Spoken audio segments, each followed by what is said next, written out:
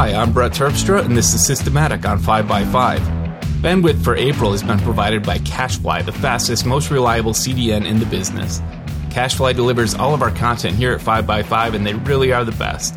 Check them out at cachefly.com and let them know you heard about them on 5x5. My guest this week is, and I'm going to try to get this right, Christopher Gamble-Wallenjack. Nailed it. Oh, man, good day. And he is he works for Harvest as a harvest expert. And what's that? Well, thanks. First of all, thanks for having me, Brett. You know what? We should back up and say how you got here. Okay, works for me. I had a guest, my planned guest canceled today. Mm-hmm. So I just mentioned on Twitter that I could use a guest. Mm-hmm. Yeah. And I got just flooded with emails on app.net, on Twitter, direct messages. Like, everyone had a story to tell. And so I flipped through everybody. I went to everyone's homepage links real quick and just kind of got first impressions, who would be fun to talk to. And you just happened to come across as someone who would be fun to talk to. So I have no idea what I'm getting into with you. Yeah. I'm actually, I was pleasantly surprised that you decided to pull the trigger on me. It's funny. You said you were looking for someone who was interesting. And I mean, I figure everyone's sort of interesting in their own way, but yeah, I said that almost sarcastically because if someone thinks they're interesting, it doesn't always bode well for the conversation. Yeah, it's sort of similar to how I found that anyone who declares themselves to be a good driver is probably not the best driver you've ever ridden with. Your first tweet response, in fact, I believe, was, "I wish I was more interesting." Yeah, but then I realized, doesn't everyone kind of wish they were more interesting? So, thank you for considering me interesting. Or interesting enough to have a conversation with, at least. Interested in finding out if you're interesting. Yeah, that works for me. So anyway, I work for Harvest. And just sort of as a point of disclosure, I guess, Harvest does occasionally sponsor 5x5. So I am not speaking as a Harvest employee, but as an interesting person, I guess. Yes, there's no correlation. Harvest hasn't paid nothing for Christopher to be here. So right. Go ahead. So up until 2 weeks ago, actually, I was a customer support specialist at Harvest. Dealing with front lines, talking to customers, helping customers, that sort of thing. But it's always sort of been nagging at me that customer support specialist is such a sort of, antiseptic corporate sounding term. And we've tried to come up with a better way to brand ourselves. I mean, some people go the route of, support ninja or support rockstar or something cutesy like that. But I thought, what would I describe myself as? I don't say I specialize in customer support. But what I really am is, and all of us in support at Harvest, just know Harvest in and out. We know everything about the software. We know stuff about the surrounding bits about the software. And I think it was a customer actually in a tweet or a support ticket mentioned us as being, the Harvest experts. And I thought, well, damn, that works.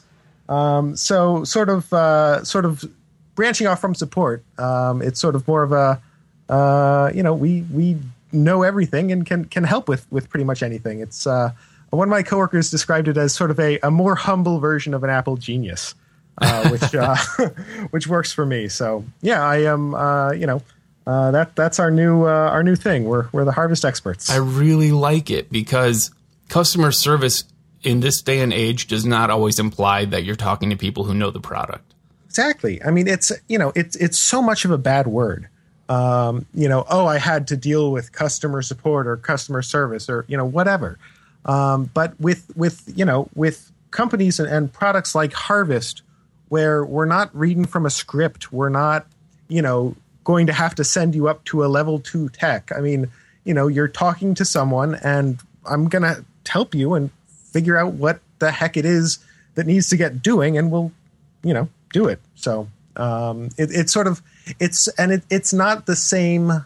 It's not the same job as the traditional customer support kind of role, in the sense that I'm not explicitly helping people when they have a problem. If people have questions, or if people just want to talk for a little bit. I mean, it encompasses sales, it encompasses education, it encompasses a whole bunch of things, and so sort of coming up with a more umbrella term for that has been, I think, is going to sort of help frame things in a more positive light. I definitely. Well, I've always had. We shouldn't talk too long about Harvest, or it's going to seem like a conflict of interest, even though it isn't. But I have always, ever since Harvest began its existence, I remember those days quite well, and I've always had pretty warm feelings because they've always been human. Their advertising, their face, their website, like everything's always felt like there were actual people behind it. Yeah, in fact, I was the first full-time support hire at Harvest.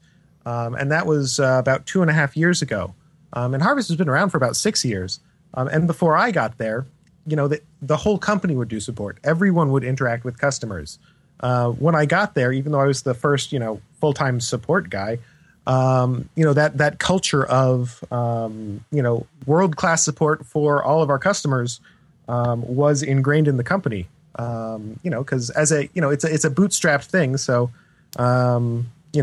there's no investors to please. It's just the customers that we needed to please. And that's sort of the guiding light. So you work tech all day. You answer other people's questions. You have a very active tech mind, I guess. Yeah. How do you personally get away from that? Well, it's interesting. I've been living in New York City since about 2001. And it's ever since I was a kid, I've always sort of been in awe of New York. I think I was first here when I was 5 or something. I lived in Cincinnati at the time and came to New York and just eyes the size of saucers and everything. But it's, even though I've been living here for 12 years or whatever, I've always still just been sort of I get a real charge out of New York and the city, and so. So I've, always tried to, soak it up as much as possible, but, it's a sort of a funny story. Our old office was in Soho. And my residence is in Astoria, which is, in Queens, and, it's about a 7.5, 8 mile, distance between the two. And, about a year ago, I had, this is actually a great story to tell. I had my heart broken by this girl, on the other side of the country. And, it was one of those things where we were still trying to be friends, and we were, text messaging all the time. And at one point I wanted to come up with a good excuse as to how I could be indisposed for like a really long time. And so I said, well, I'm going to walk home from work now. And, being that, I thought about it for a minute, and I decided, well, what the heck, let's walk home from work. And so I ended up walking 7.5 or however long it was, miles home from work that day. I mean, I didn't have anything to do. I was, busy stewing in my heartbreak at the time. So I ended up, walking across the 59th Street Bridge and coming up through Queens and walking home. And I found it, it was a really fascinating thing to sort of be, sort of left alone with your thoughts for that long. I still had, my iPhone in my pocket, and I could check it if I wanted to, but, that 2.5 hour walk, really sort of let my brain sort of loosen up, I guess. And so there would be, I would have these like sort of fantastical creative ideas, like I'm a musician, and so I was thinking, well, maybe I'll record, an album of accordion covers of, Mountain Goat songs or something. And, nothing that ever actually came to fruition, but sort of letting my mind wander and think, well, wouldn't this be cool, or wouldn't that be interesting? and I found it to be a really sort of neat way of sort of letting my mind wander to creative things that may not have fully been things that would materialize, but things that seemed neat or seemed cool, and sort of just let my mind get away from the I guess the social troubles, and then the tech stuff as well. Just sort of let my mind float free, as it were. Yeah, I get that. I need to do that. Like, I don't know. Like I go from hacking and working and being extremely like my mind racing to watching TV. And half the time I don't even succeed at that because my brain won't slow down enough to sit through a whole show. Last week, actually, I went for a walk. My wife made me. We took the dogs and I went out for a walk, and I felt so much better when I got home. Yeah.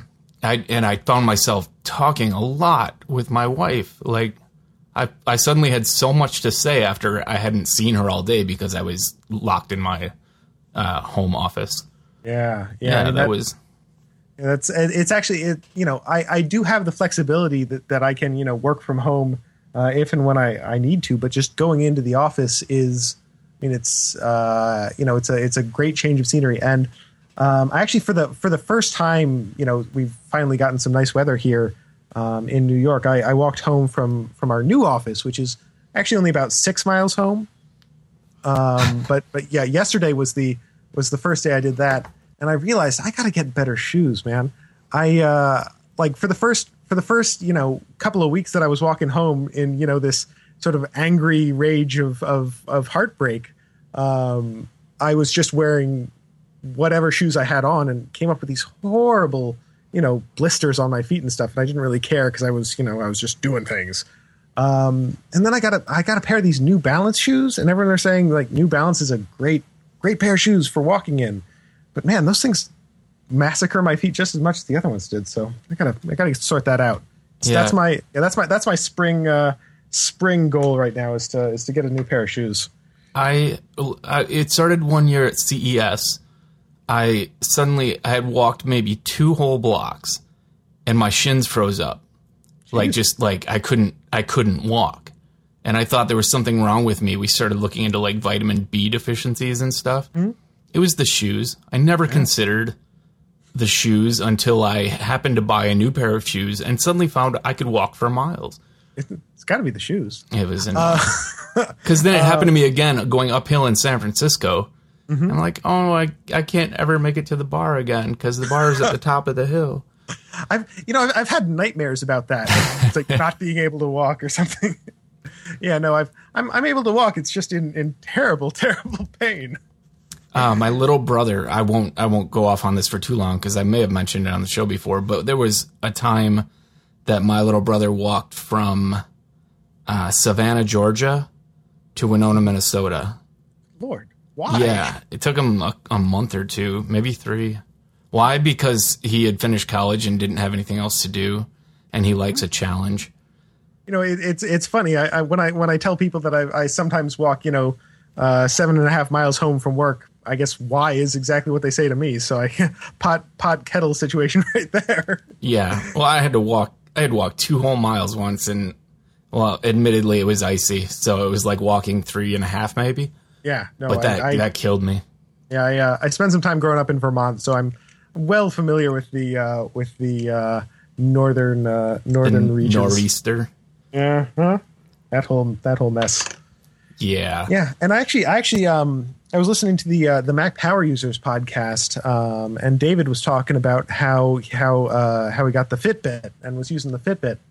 I was thinking, well, could stand to lose a few pounds, get in swimsuit shape for the summer and whatnot. And so I ended up getting one of the Fitbit ones. And it, basically it's just a smart step counter, and flights of stairs counter. And I haven't really been using it as, a tool that I'm, religiously trying to hit a certain number of steps or something. I'm just sort of using it as an artifact in my pocket to sort of remind me that, hey, if you can have a little longer walk and put a few more steps on the Fitbit. It actually has this is probably one of the dumbest features that works so well. There's a little picture of a flower on the Fitbit itself, and the more activity you do and the more steps you take and all that, the flower gets bigger. And oh hey, look, I've got a bigger flower. And if you're not walking as much and you're sort of sitting around, it's a little flower. And you find does that motivate you? Oh my God. I am so thrilled when I have a big flower. It's like, look at me. I got the big flower now. Yeah. Do you feel guilty if it dies? It never dies. It just gets really, really small. Do you feel guilty then? Do you feel like you failed it? No, because I'm aware that it's just a little doodad in my pocket. So I know you're consciously aware of it, but I get like when I'm presented with those little motivational things, like someone offers me a cookie to finish something, and I don't get the cookie because I didn't finish it. I feel guilty. I feel like I failed the cookie. Yeah. So it's not only a responsibility to the thing you're doing, but it's a responsibility to the cookie as well. No, see, when you put a motivator on something like that.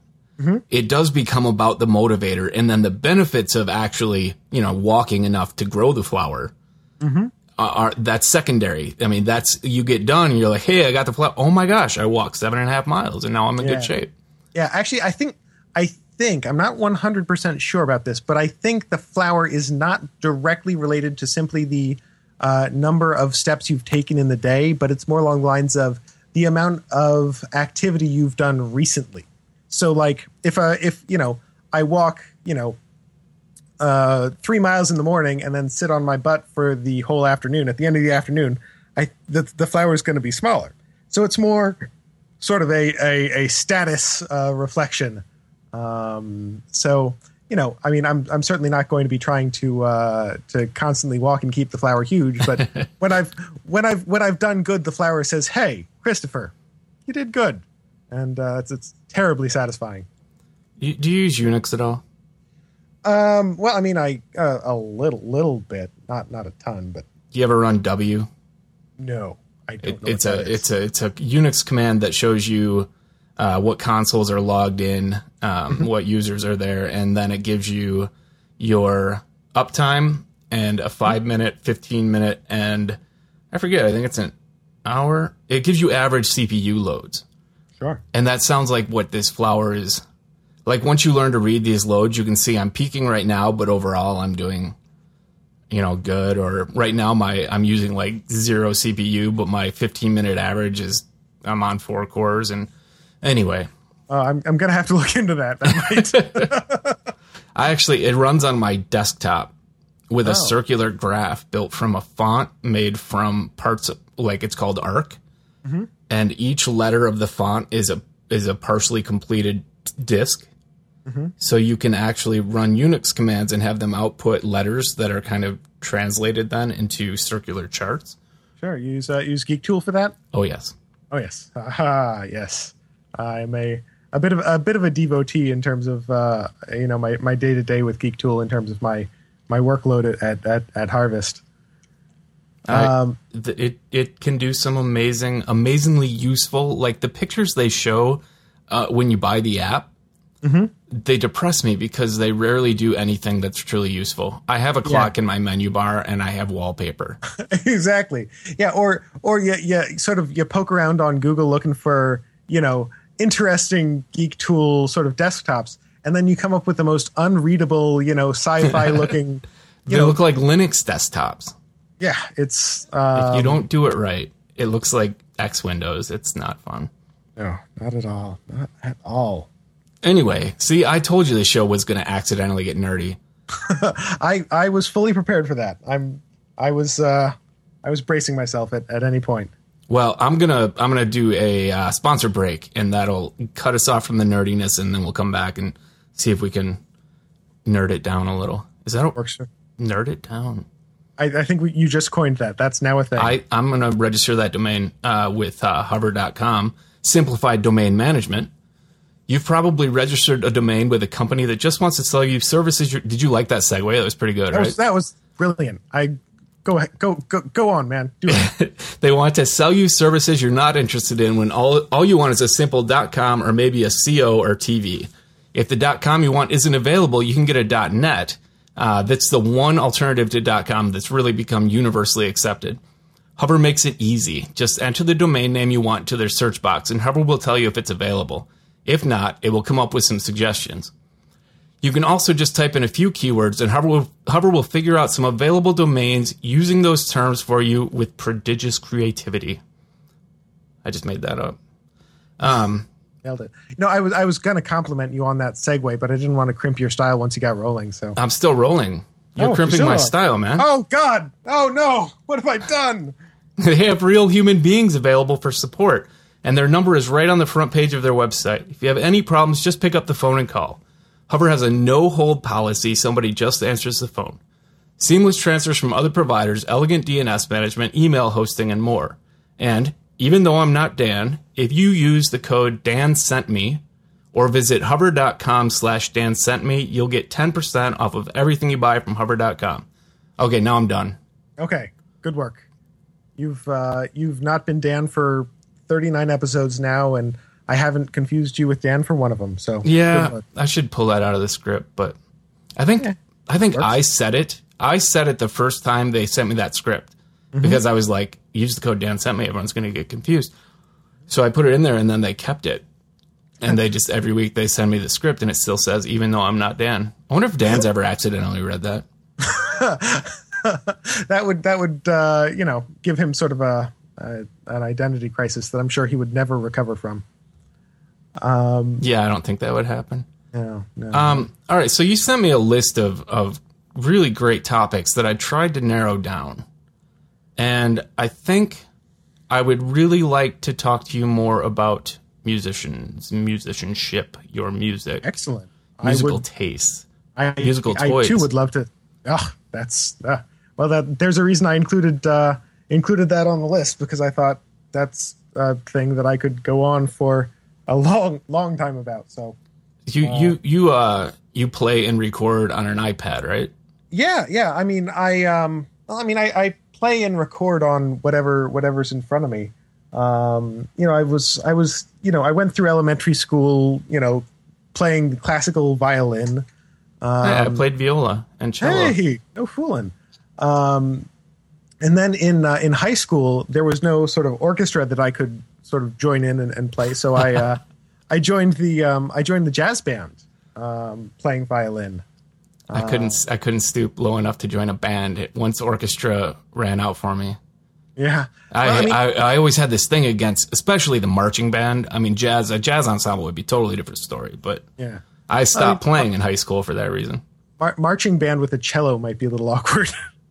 Yeah. You ever see Rasputina? No. I've seen some interesting stage shows with cellos. You should look up Rasputina. You'd love it. Okay. It's on my list. They do a Zeppelin cover on cello with distortion. That sounds It's actually awesome. like a metal medley. It's pretty good. Okay, fine. High school marching band, you're not going to see too many cellos. I concede. In my history, I have not seen too many cellos in that context.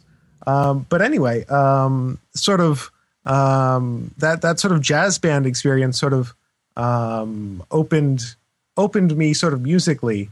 And when I started college, I've been kicking around self-taught on guitar for a number of years.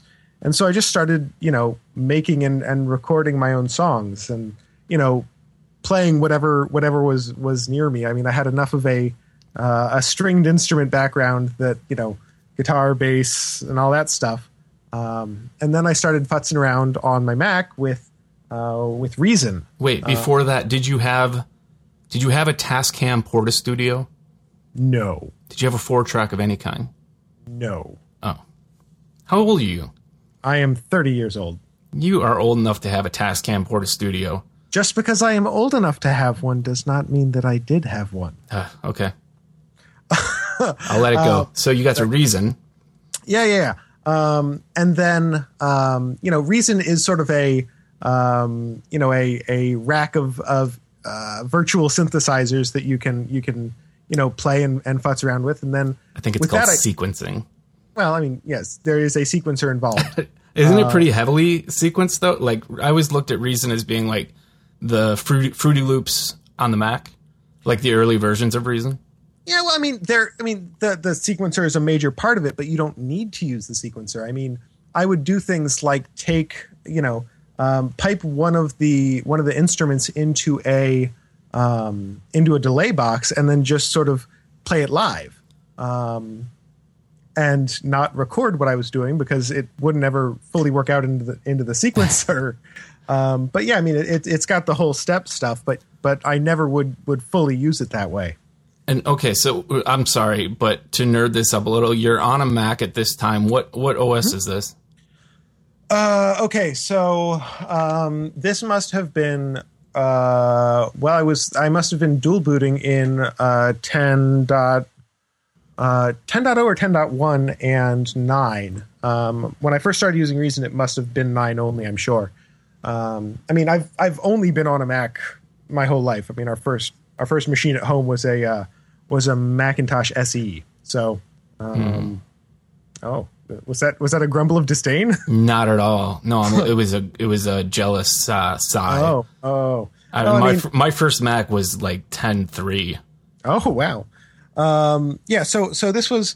I mean, I seem to remember Reason, having auspices of mentioning, oh, we're coming to Mac OS 10 soon. But for the time, I had to boot in 9 to get it to work. At least I think so. I might be way off base with that. It's been a while. I don't know if you've noticed, but we have used the words prodigious and auspices in the same podcast. Is there an award for that? I think it's just like you get promoted. So we're now level 2 podcast gets promoted. You're already an expert. Oh, yes. Anyway, I'm sorry. I should let you talk about Reason. Well, yeah. So that's sort of where I sort of started in terms of writing my own stuff. Reason didn't have any sort of audio capabilities at the time. So if I wanted to include, me singing or playing guitar in it, I would have to sort of record that live separately in an audio, just a straight up, wave audio recorder, and then lay that in as a, quote, sample into Reason that would go for the entire length of the song. That sounds silly, but that's the way a lot of that's the way everything happened back then. Yeah, around that era, like it was this conversion between like cassette tapes and reel-to-reels to pure digital, and there was this kind of in between stage where we were all like recording on 4 tracks, but using electronic sequencers and computers that output line outs, and but I was kind of fun. Sort of going the other way of taking those audio bits and then trying to force them into the computer. Sure. And there were other apps. I mean, Digital Performer and Cubase and I guess Logic and Pro Tools were alive back then as well. What was Sony's big one? That is an awesome question. I asked because that's what I used, and I can't remember the name of it. But it was on a PC. Well, I wouldn't be able to. I think it had the word audio in it. Yeah, the audio app. And the movie's just called Audio. Sony Audio. Cakewalk I used. There was a competitor to Cakewalk. Maybe it was Cubase. No. You know what? It was Cakewalk. I'm an idiot. Okay. So, oh man, we could talk about this for a long time. Let's do it. Probably could. Yeah. Well, I mean, it's if we go too deeper, we should probably, break for a sponsor. That's all we have to do. Well, then let's do it. No, not right now. Oh, not right now. I'm just saying that's how I end extensive, over lengthy conversations. I just break for a sponsor. I was just going to say do a little research so we knew what we were talking about. Yeah, look up the names of things before we try to talk about them. Yeah, that sort of thing. Whatever. Yeah, but anyway, so I sort of progressed after spending a couple of years just making bizarre, noisy, goofy, silly stuff with Reason. I then bounced to Cubase because it had more of an audio. It was more focused on recording audio and multi-tracking things. And because I was finally sort of confident enough in my own voice to write songs that were, singing and me playing guitar and sort of more of a, proper song. And then I used Logic for a while. And I was probably using, 1/50th of the power of Logic, but I was still mostly doing the same things. Just that live audio recording. And throughout these years, I would, buy more instruments and sort of learn how to play them just well enough to record the songs that I wanted to record. I mean, did that include the accordion? As a matter of fact, it did. Have you heard those damn accordions? No. It's actually, like bluegrass kind of. Wow, interesting. Well, they always play the bluegrass festivals around here, but I don't even know where they're from. But you would love it. Okay, well, let's add them to that Rasputina list. Accordion rock. Well, actually, it's funny you should mention that. A couple of years ago, it was before I got my gig at Harvest. I was unemployed for a summer, and I was trying to come up with interesting things to keep myself occupied with. And so I ordered an accordion on eBay, and so I got an accordion, and I figured I wanna learn how to play this thing, as soon as possible. And so I did something I called All Request Accordion Weekend. And I solicited folks to send in their requests on Twitter to me of songs they wanted to hear me play on the accordion. And then, I would take 15, 20 minutes, try to figure out how to play it on the accordion, and then record a video of myself playing that song on the accordion and put it up on my Tumblr. Video, that's ballsy. You can't really edit that. Oh no, it was I mean that was part of the point of just give it a couple takes, nothing egregiously bad, but power through it and learn how to play this damn accordion, as it were. That's probably where the band got its name. That must have been it. I can't think of any other way. But it was just a fun little weekend project that it was fun. And I actually, there are still 2 or 3 outstanding accordion requests that are 2.5 years old that I've been meaning to get to. Good ones? Like what? Well, the real problem is that one of them is Purple Rain. Mm-hmm. And I so want to do that complete and total justice, but there's no way that I could ever do that song justice. Yeah, it's not really an accordion kind of song, in my opinion. No, it's not. I mean, pretty much none of the songs that I did were accordion kind of songs. That's true. That does often make for the best covers are often done in ways that they really weren't meant to be done. Yeah, and especially by someone who doesn't know what they're doing. Right, like Cibo Matto with the Beastie Boys doing that cover of the Doors song. Why am I blanking? Fire. Light My Fire? Yeah, that's the one. That's the one. They did it with lounge organ, like a really quiet B3, and then just whisper the vocals over the top. It was hilarious. Yeah, well, I mean, I don't think you could ever accuse Cibo Matto of not knowing what they're doing, but certainly out of their element in that case. She made up half the words was the funniest part. And there were parts where she'd be like, "Come on, baby, blah, blah, blah." It was good. It was good. I'm adding that to my list. I actually tried to find that. I can send you an MP3 of it, but I haven't been able to locate it again anywhere. Well, you'll have to provide the assist on that front then. I will do that. Excellent. Anyway, I want to talk about iPad synthesizers. Moving all the way up to the modern era. Yes, and that's sort of where I'm living these days. As the introduction to this topic came in, it's crazy the amount of stuff that's out there. Go ahead. Do you plug a keyboard into your iPad for these, or do you actually play on the iPad? Well, for the longest time, I had been just playing on the iPad, but I got a couple of the Korg Nano series, small USB keyboards. Yeah, ultra portable little guys, and it's not. I mean, it's not fully a replacement. It's not like one or the other. It's sort of finding out which works better in which scenario, because I think one of the most amazing parts, and this is probably obvious to anyone. But the you know, with music making apps on the iPad, it's just that complete blank screen of, you know, being able to do with it what you want, not being because I mean a keyboard is something that has been around for hundreds and hundreds of years. Like you know, it's everyone recognizes a keyboard when they see it. So coming up with interesting ways of interacting and creating music. I mean, you know, Korg started it with the, you know, the Chaos Pad thing where they had just, you know, an XY pad where you can noodle your finger around. I think it actually started with the keytar. Well, I mean, obviously that's you know, a high watermark in the history of music technology. Yes, I think it brought keyboards into this century or the last century. Yeah, but I mean, you know, there were things where, you know, there would be electronic pads that you could sort of slide your finger up and down in on sort of one axis, and I think some keytars had that on the, you know, on the fingerboard or whatever it would be called on a keytar.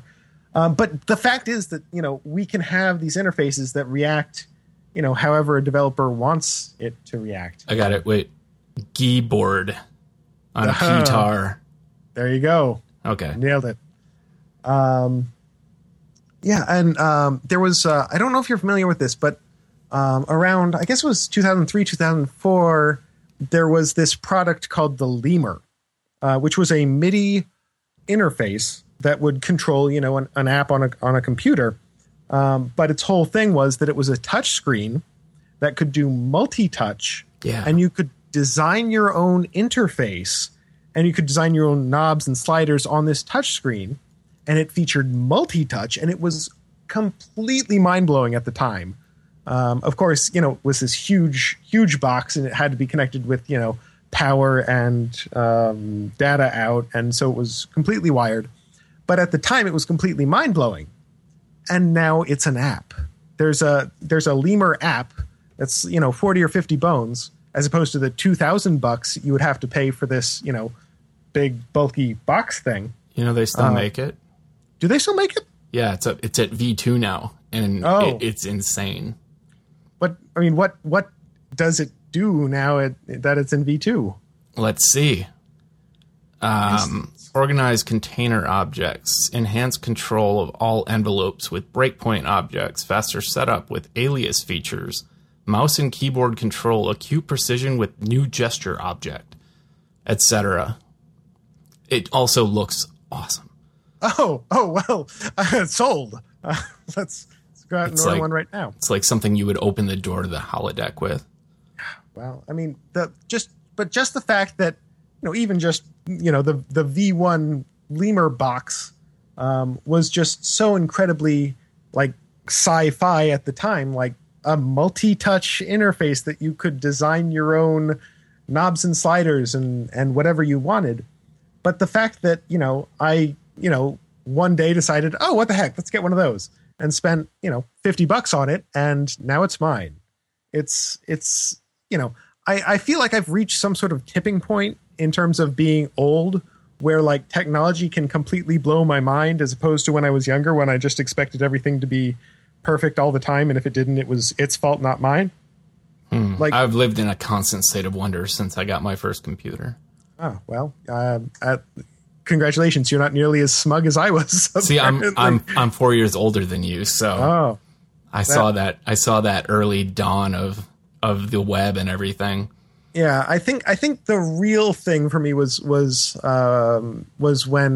iOS hit, or I guess iPhone OS was the real sort of the thing that blew my mind in a point that, you know, this thing is magic. I don't understand how this possibly works, and it just blew my mind.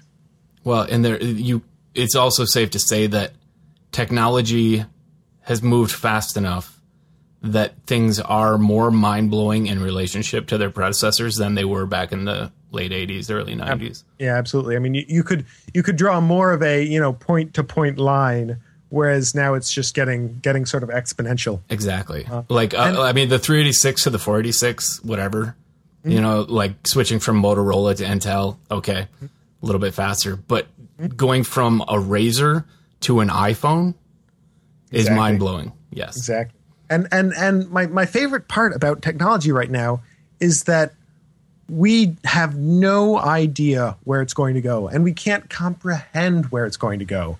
I mean, if you think about the jump from the Razr to the iPhone, and the jumps are just going to keep getting bigger, and it's exciting to know that we can't predict where they're going to go, at least for me. Yes. I spend a lot of time thinking about where things are going to go, and thinking about what life is going to be like on Earth in 1,000 years, if the Earth is still here in 1,000 years. If life is still here in 1,000 years? I think that I think everyone will be vegetarian by then, or eating synthetic foods, but the world is just, I eat meat. I was vegetarian for 17 years. I eat meat now. I kind of like meat, but I don't see it as a sustainable. We can't afford to eat meat for the next 100 years. We can't. Our population is too large to sustain. Anyway, that's a whole barrel of monkeys right there. Whole different podcast. Yeah. So this is the part where I take a sponsor break and stop our train of thought. Wow. And we're going to use sponsor number 2, Shutterstock.com, where you'll find over 20 million stock photos, vectors, illustrations, and video clips. Start your search at Shutterstock.com to find that perfect image for your website, ad, publication, or any other creative project. Shutterstock gives you a global image collection to find images from around the world to suit your project. Choose between image packs and monthly subscription packages. Choose whatever fits your need and never have to compromise. If you need just one image for your blog or mockup, you can do that too. Every time you visit Shutterstock, you'll find something new. Since they add 10,000 new images every day. Oh, I got that comma wrong. It's more affordable than you think, too, with no extra charge for large files. Just download any image at any size and pay only one price. They don't nickel and dime you for high-resolution images. If you need them, you can just take them. Easily curate and share pictures via Lightboxes. You can choose your favorite pictures or videos and add them to your own Lightbox gallery as you search. You can also use the... man, I was on a roll, too. I haven't gotten annoyed with myself since episode 3, but okay. Shoot. All right. You can also search using their iPad app. There's something called Enhanced License Access. If you like an image and you want to run it on print or swag for your trade shows, they can get you an enhanced license for any image. They also have a huge library of vectors, icons, infographic templates, and video clips for all your graphic needs. If you need help at Shutterstock.com, you need... Okay, laugh it off. If you need help at Shutterstock.com, you get an account rep dedicated to you who will answer any questions. They also have 24-hour support during the week. Sign up for a free browse account at Shutterstock.com. No credit card needed. When you find the images you like and decide to purchase, use the offer code DANSENTME4 and get 30% off of any package. Once again, I'm not Dan, but you can use DANSENTME4. I think I finished strong. Yeah, no, you powered through there. Sorry if I was breaking your mojo at all. Not at all. Yeah, so top 3. It's top 3 time. Top 3 time. So excited about this. Okay, my first pick is an iOS app called Backflip Madness. And if the name alone does not sell you, it is amazing. Okay. Do you know the game Quap with the runner and trying to slowly move forward? Do you know Quap? I don't think I do. Oh, it's basically an impossible game where you control one leg is the QW keys and the other leg is the OP keys of the keyboard, and it's a flash game, and it's a very counterintuitive, difficult thing to do. That sounds horrible. Next to impossible. Right. So Backflip Madness is kind of like that. Basically what you do... That's not a good start. No. Hear me out. Okay. So basically, you've got one button, and you've got a guy standing there. And the first time you press the button is you crouch down. Second time you press it, you leap. Third time you press it, you sort of tuck into a backflip. And then you press it again to stand up and try to land. Now, this is... very difficult to do, very unintuitive, but it's hilarious. It's one of those things that's tough, but not impossible, so that you can. It's sort of one of those dumb, hilarious, fun kind of things. And I'm always looking for good games on iOS that I can play while I'm on the subway listening to podcasts. And I know you love, and I love, we both love Monsters Ate My Condo and Super Monsters Ate My Condo. But the real problem with Super Monsters Ate My Condo is that they don't allow background audio to play while you're playing the game. I know, but the music is so catchy. Why would you rather listen to anything else? But I could be listening to Systematic on 5x5. That would totally ruin my Monsters Ate My mojo. Well, I guess that's the difference between you and I. Did you see my last score? Something was what, 15 billion? 15 billion. I got 15 billion. If any of my listeners can beat me, you can be on the show. You see, I'm nowhere near that, but that's because I've been stuck on regular Monsters Ate My Condo because I can then use the time on the train to pipe something into my ears. Okay. But anyway, Backflip Madness just makes the cut because when you start a level, it tries to kill background audio, but then you can go into the little bar there at the bottom of the tray and play the audio, and it'll keep playing. I mean, it's so dumb that one of the level titles has a typo in it. It's awesome. Anyway, there's I'm sure there are videos on YouTube if this terribly resounding endorsement doesn't move you. But Backflip Madness, amazing. That's I have to check it out because you described it in such eccentric kind of meandering way. Well, I'm curious. I'm curious. It's much the reason I had you on the show to begin with. That might be just the fact that I'm eccentric and meandering. I mean, yeah, I'll give you that. Awesome. So I'm going to start. I'm going to do music since that's the topic kind of right now. iPhone guitar. I'll get to a synthesizer next, but AmpKit is one of my absolute favorite iPhone apps. I think I've mentioned it on the Mac before, but it has for a long time been awesome. Amplitube is good too, and Amplitube has that Slash version that I love. It has all the presets from Appetite for Destruction. From like each song, you can make your guitar sound like each one, like all the way up through the Use Your Illusions. It's crazy. Did they come up with clever names of naming the presets so they don't actually call them the song title? Yes, except Slash actually endorsed this. This is licensed. But does Slash have the rights to those songs at this point? I don't know. Axel's kind of a, He's a guy. He's kind of. Oh, he's something else. Something else. Anyway. Not for nothing, Chinese Democracy did come out, which is more than anyone ever thought would ever. That's happen. About all you can say for it. It came out. It did. It totally exists. Oh, I'm glad I found it on Spotify, so I knew I didn't need to buy it. Yeah. No one needs to buy it. Anyway, AmpKit. I just jack in. I use the AmpKit interface. I just plug it into the headphone port on my iPhone, plug in a pair of headphones to that, and plug my guitar into it. And I have a full, like, I can pick dozens of different amps. I can set the position of the mic from the amp. I can put together racks of like 8 pedals and flip between them. It works great on iPad. You can see 3 pedals at once. And I got a stomp box too that I can hook up to it. So I actually have like an effects on off, but it takes some rigging, but. Is it? Did you use one of those things that's designed to be like a page turner? No, it's an actual stomp box. Oh, an actual stomp box. Can't remember if it's Amplitube or AmpKit that makes it. Let me. I know some of them. There are iOS peripherals that are designed to be like page turners for when you're reading music or something. You can pipe those in and use those as a stomp box. Yeah. This is actually it's a nice heavy duty like. What was that? The distortion pedal made from Soviet tank parts, Super Fuzz Big Muff. Mm-hmm.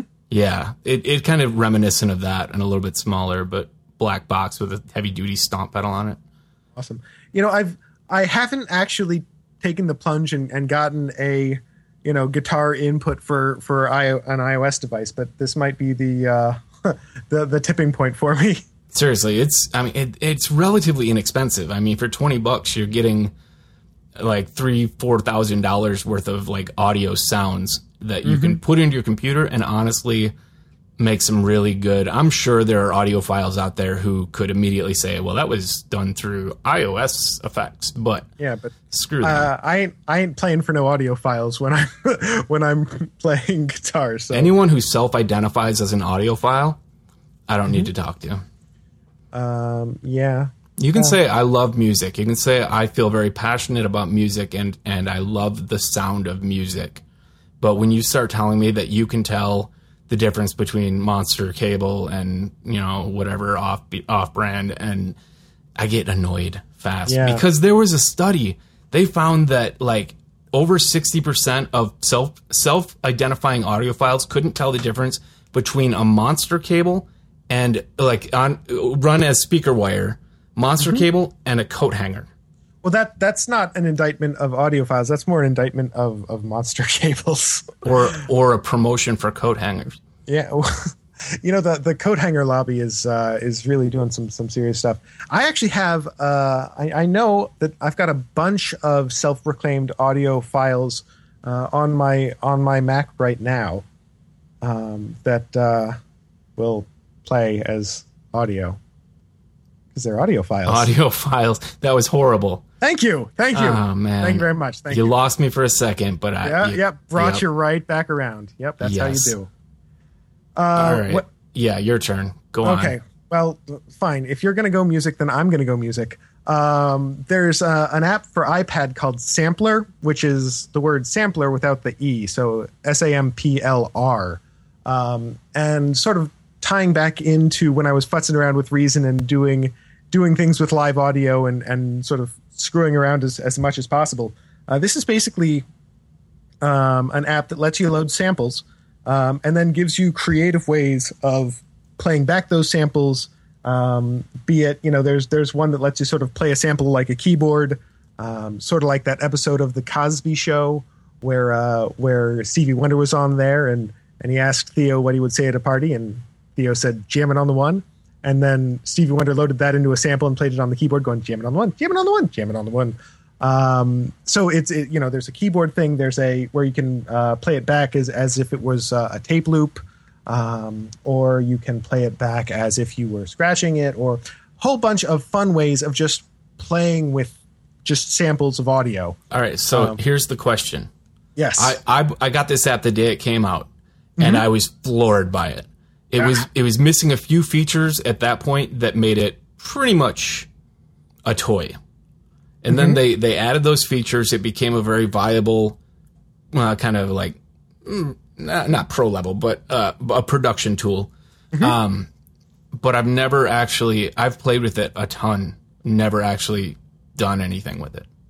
Have you? Well, no. I mean, I only discovered it a couple weeks ago. So, I mean, I'm not sort of holding myself to any sort of time frame on that front. But that said, just using something as a toy is not an indictment in my book. I think that's, if it works as a fun way of making sound and letting you play with sound, then it's a worthwhile investment.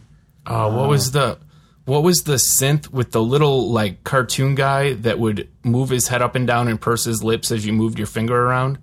I don't know that one.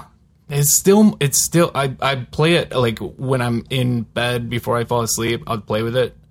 That sounded really dirty, but it just goes ooh, and it's hilarious to watch the little guy. But you can do all these different FM synthesis sounds with it, and it's actually a pretty good synthesizer. But it's totally a toy. Yeah, I mean, I don't really draw as much of a line between production things and toy things, because it all rolls into how you use it. I mean, if I stick something up to a microphone, be it a handful of pennies or whatever. I mean, sure, it's a handful of pennies, but it can be a production thing, or I can pipe it into Sampler and have it be a toy fun thing. I mean, it's whatever purpose it's serving is worthwhile in my eyes.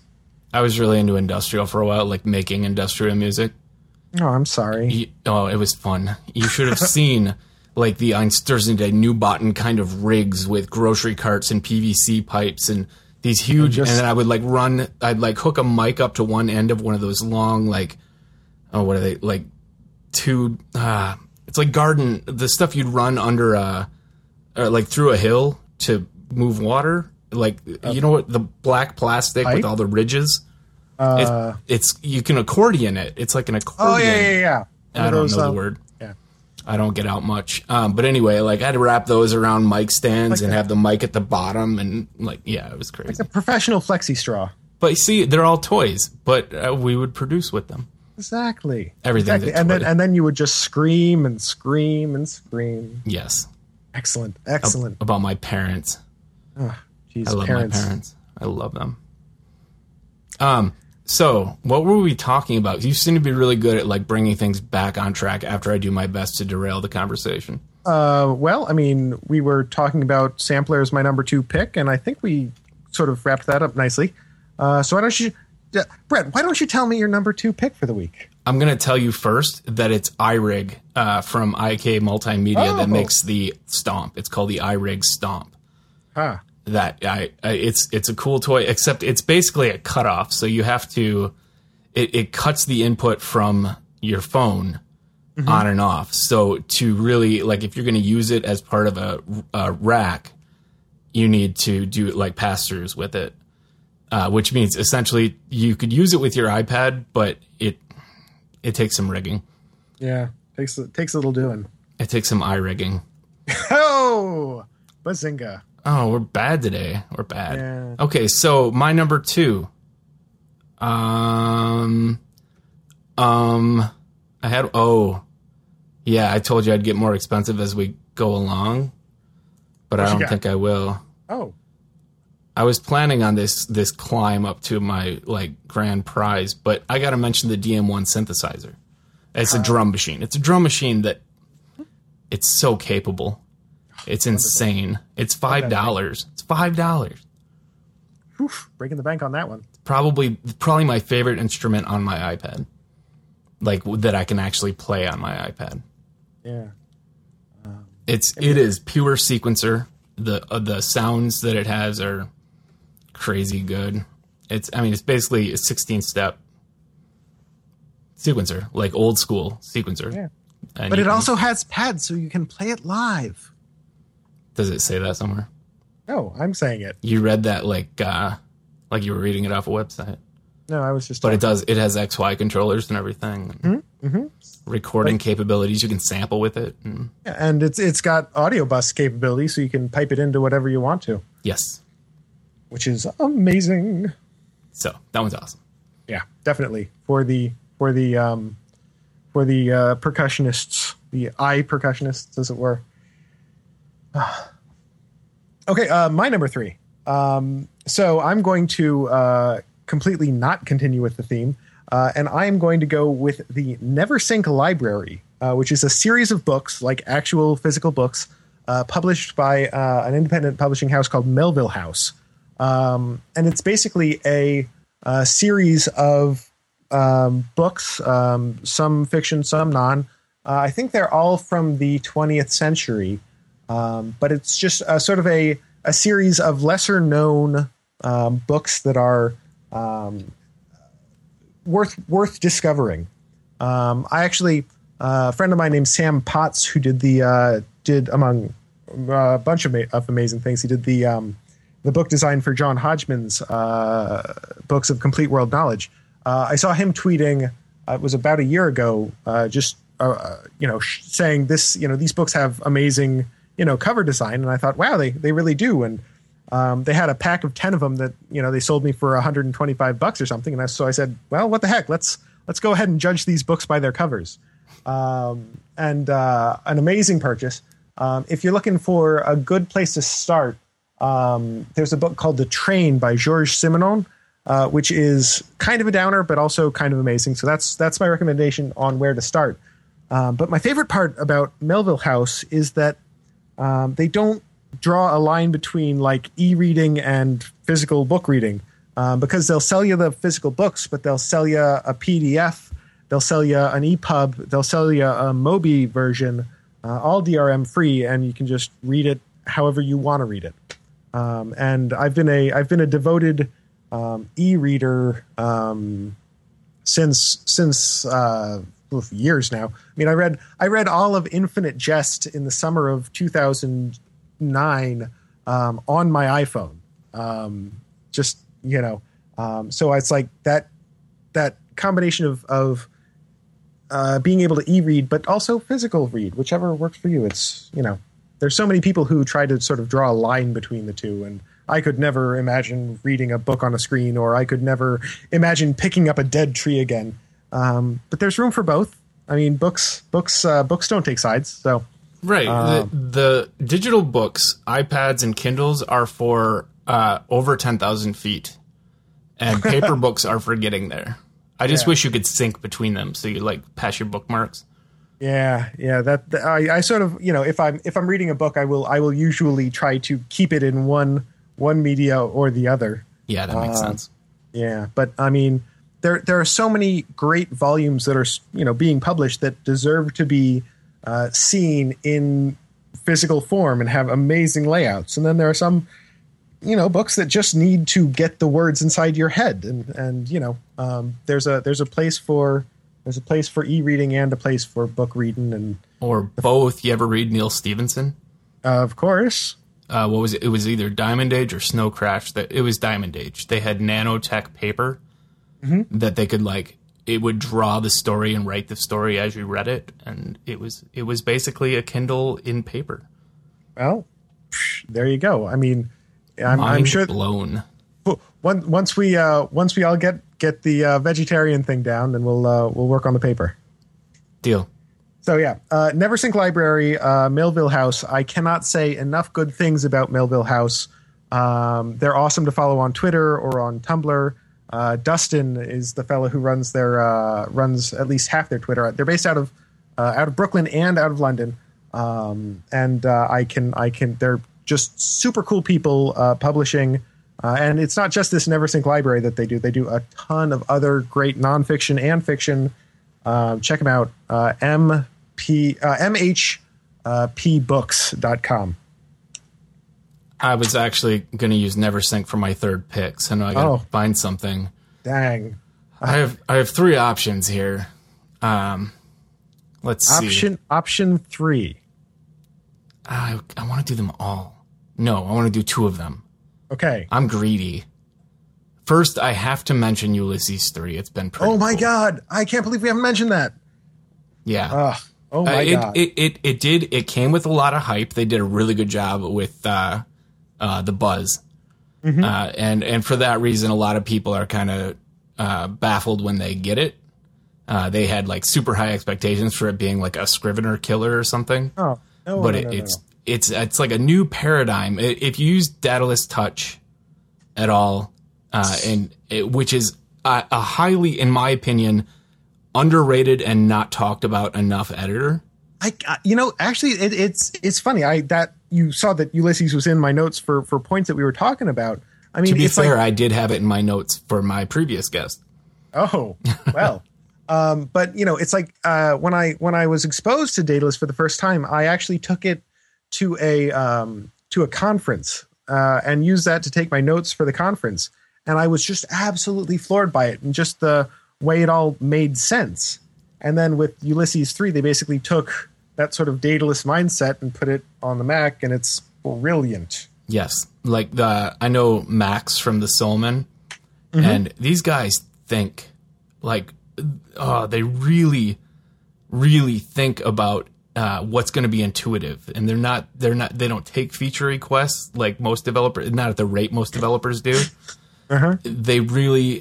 Every control, every gesture, every kind of paradigm is considered, trashed, reconsidered, trashed, considered, until they come out with it. And what they produce is, you can tell, it's very cool, very intuitive. I really dig. And Ulysses 3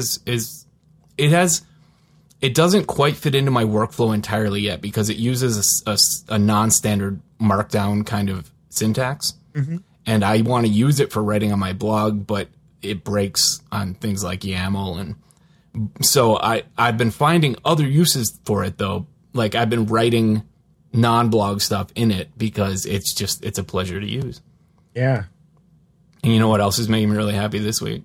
Tell me, Brett, what else is making you really happy this week? For a mere $900, the Apple 27-inch Cinema display, actually Thunderbolt display, has been just changing my, desk anyway. It's awesome, though. I'm so happy with it. Oh yeah, I've been using one of those at the office, and it's been terrific. It's exactly what you want it to be. There's no I've had not an issue with it at all ever. It's great. I'm running it off an Air, and it makes with the newer Airs, like once you get away from the small screen and plug it in at a desktop to a 27-inch monitor, you totally forget you're working on an ultra portable laptop. Yeah, it's completely seamless. My personal machine at home is an early 2008 iMac, a 24-inch, I think. But it's quickly approaching its last legs.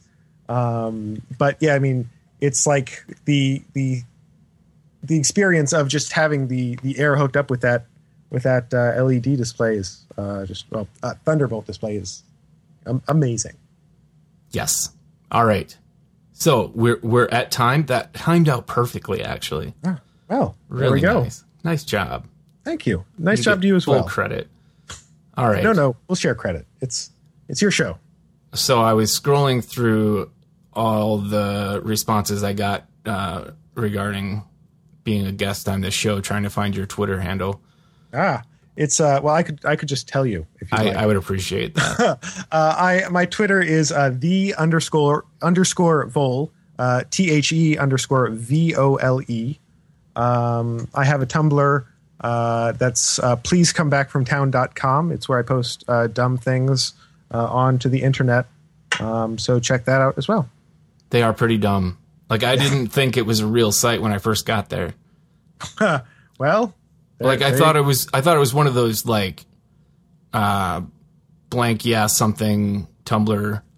Oh yeah. Because it started off with pictures of like actresses without teeth or something. Oh yeah. There's a Tumblr that's been going around that's actresses without teeth, and I was It's disturbing. Absolutely disturbing. Lena Dunham, especially her face without teeth is just nightmares. I can't think of a single actress I would ever want to see without teeth. Actress, people. My grandmother didn't have teeth.